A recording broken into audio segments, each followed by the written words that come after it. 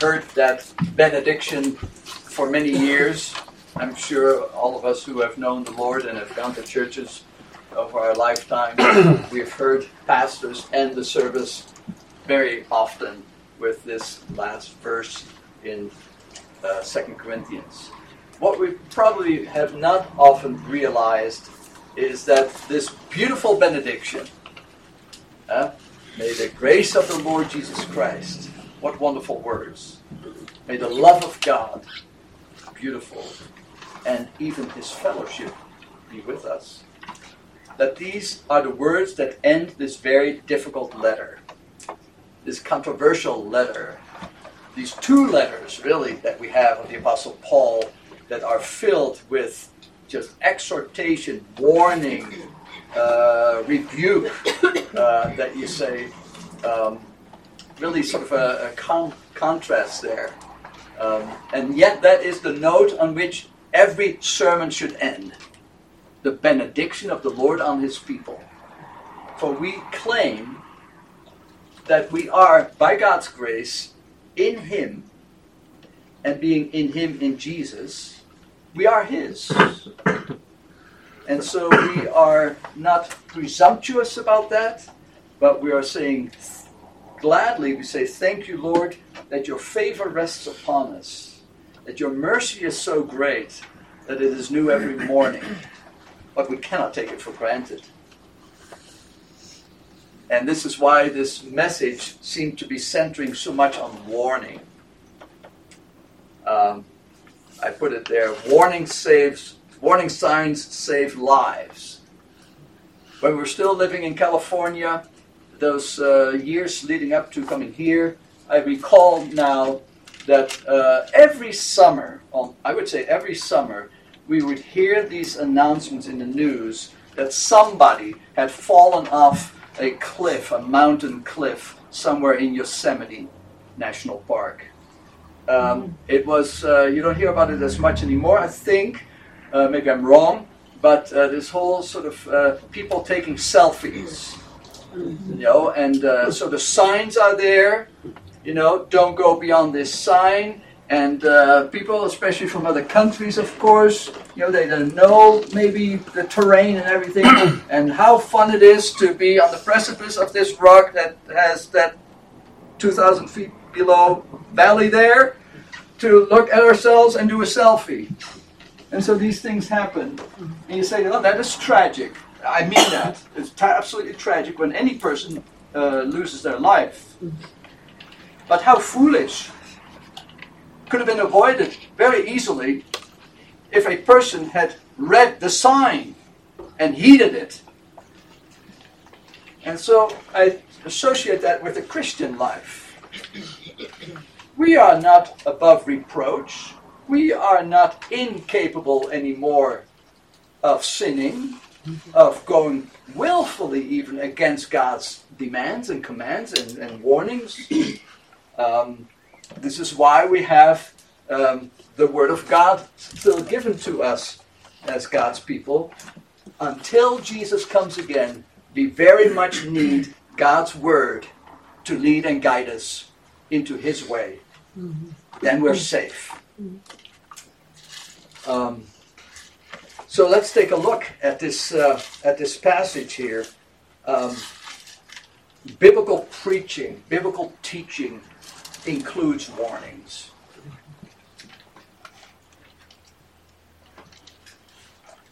We always have to be careful that we don't make these big pronouncements and generalizations as preachers. But I've heard others say as well that there is a real possibility, shall we put it really mildly, there's a real possibility today that many who call themselves Christians are having a sort of what they sometimes call an easy believism.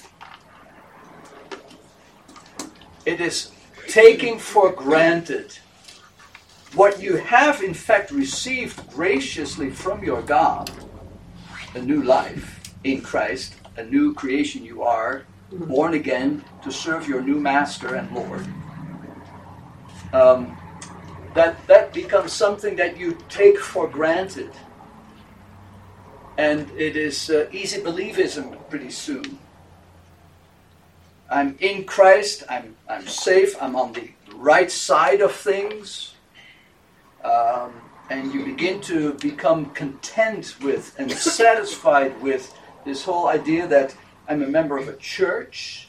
I have a fairly decent record that shows that I have done this and this and the other thing. I'm a decent person.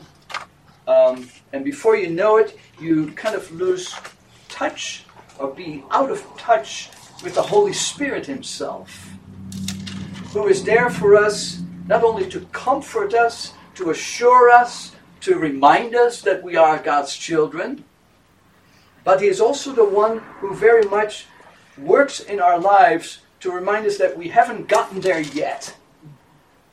We are still on our way. We have come out of the Exodus in Christ Jesus, and there's this whole Sinaitic desert before us in which we are wandering for 40 years. I'm making a parallel that is not perfect parallel, but the imagery is the church is on its pilgrimage, on its way, and it is encountering plenty of opportunities to distrust the Lord and to trust other things and people instead. And when that happens, we are not doing well typically as a church, as individuals. And so my first point is that warning, has to be central to Christian ministry because of the world that we live in and the programmed people that we are, prone to sin, that it is biblical, first of all. God is a warning God. God puts out signposts all over the place. Start with the creation story, the great and beautiful beginning. God made Adam and Eve when he was completing his creation, and he placed them in this gorgeous, beautiful garden, shall we say. And they are there to do his work on his behalf, to take care as stewards of his kingdom here on earth. And then God gives that warning. What was that warning again? When he puts them in the garden, don't eat of that tree of the knowledge of good and evil. Don't eat of that tree.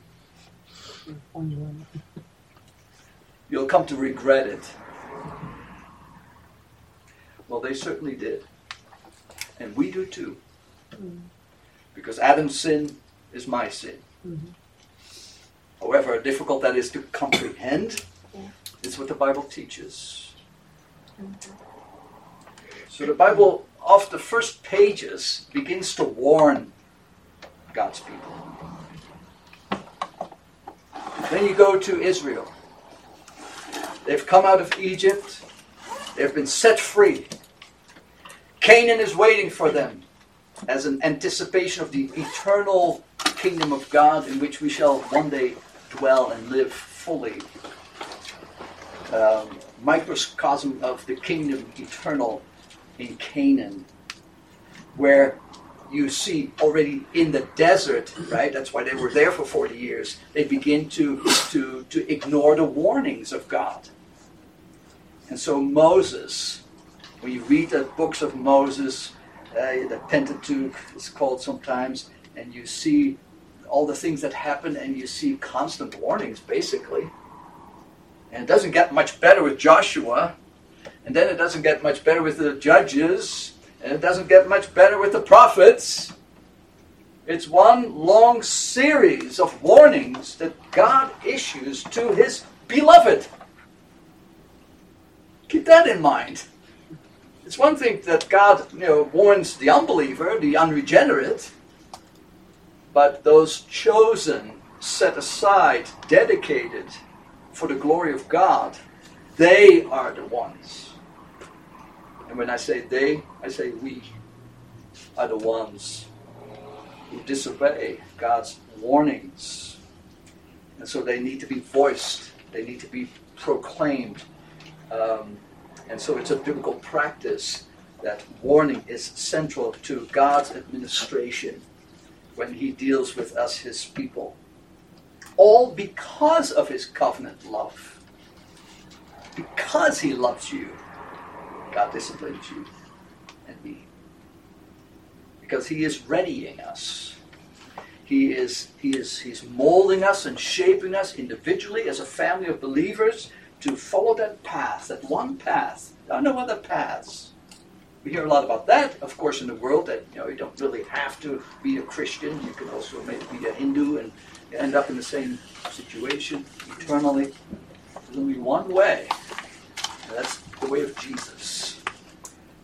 God's way, the one he provided for us. And so warning is definitely part of the Old Testament preaching that takes place. And we see it, of course, culminate in John the Baptist, who we hear about in the second service. Luke chapter 3 is what we're going to be looking at there. But John the Baptist, what was his ministry like? Well, I don't want to give away the sermon, but, it was repent, and show fruit of repentance. To live under the benediction that Paul sounds at the end of this letter, we need to know that we are people who have not yet arrived. We are not yet what we are in Christ in principle. We are perfect. As God looks at us, he sees us in Christ as perfect. But that doesn't mean that when we live our lives day by day, that there is no sin in us. For why else would God have this big book to give us instructions and warnings? Because we have that inclination that continues until we see Jesus. And so it's a beautiful thing to have the benediction of God rest upon us. But we can't take it for granted. That's why we do have the need to listen to the warnings, the warning signs that God graciously provides his people as we travel and are on our pilgrimage to the promised land. That warning is not just necessary, it's biblical, but it's also beneficial. It is necessary. It is for a good purpose. When you look at the passage that we have read, you see Paul mentioned several times that the warnings that are given are for the upbuilding or restoration of God's people there in the church in Corinth. For example, very clearly, I would say, is the very end of chapter 12. You see there that Paul writes, "For I fear that perhaps when I come, I may find you not as I wish, and that you may find me not as you wish." He's referring to the fact, of course, that he may have to be that bold and exhort them and rebuke them, and they won't like that very much, to be sure. That perhaps there may be quarreling, he says. He mentions 8 of these things. Quarreling, this first one, then jealousy, anger, hostility, and he ends the list with disorder. Whenever God's people disobey God's warning signs, his rules, his law, it tends to disorder rather than order. If we don't mind God's instructions, it doesn't typically, I would say always, by definition, lead to not the growth and coming of the kingdom in us and through us, but the disintegration of it. If we love ourselves more than others, if we love ourselves more than God, is that going to advance the kingdom? Is that going to advance our personal growth in the Lord? Probably not, right? So these things are happening in the church in Corinth. They're disobeying the warnings that Paul has given them. And he says, "I fear that when I come again," 21, "my God may humble me before you," and he will be humbled by that, because they are his result of his ministry. He talked earlier about how he sees himself as a father to a daughter, being made ready for her husband. she is a daughter who has been set aside, right? Betrothed. And so he sees it almost as his responsibility that having led them to the Lord, that he would then one day present them to the Lord. And what if, when he comes, he will have to be humbled, because where's that evidence that she is the beautiful, pure bride of God, this church? And I may have to mourn over many of those who sinned earlier. He's made that clear in 1 Corinthians, hasn't he? That whole list again of things that went wrong there. And have not repented of the impurity, sexual immorality, sensuality that they have practiced. In chapter 13, verse 2, I warned those who sinned before and all the others, and I warn them now while absent, as I did when present on my second visit, that if I come again, I will not spare them. And then verse 5, examine yourselves to see whether you are in the faith. Test yourselves.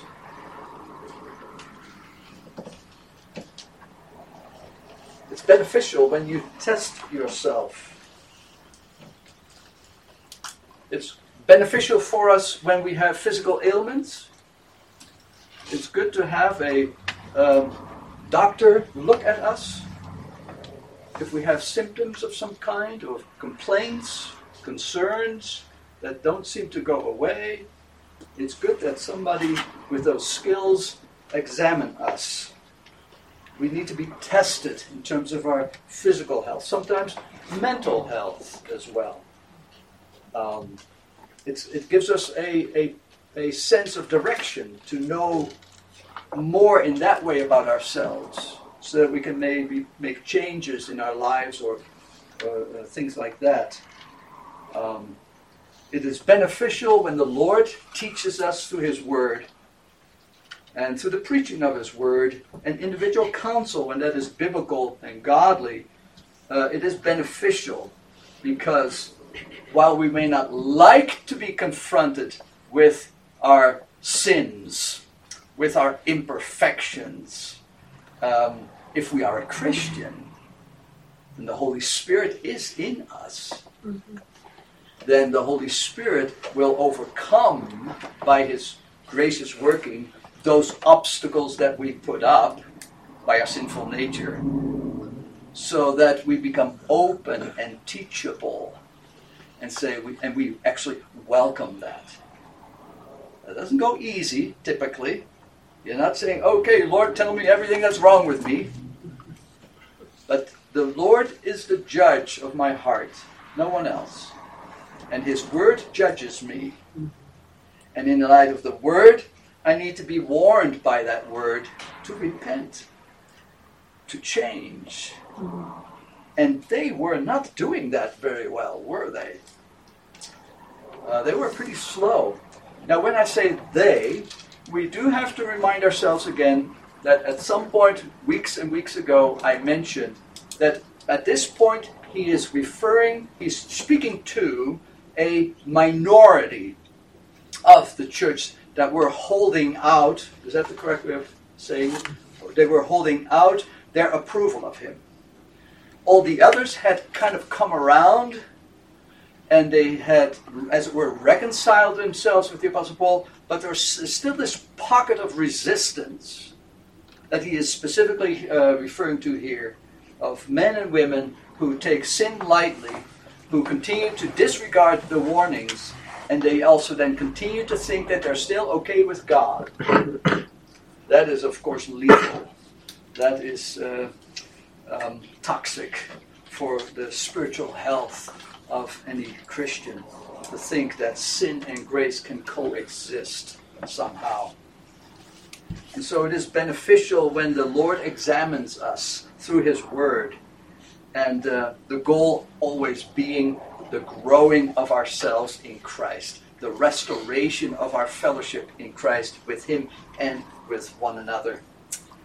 And so that is the purpose that God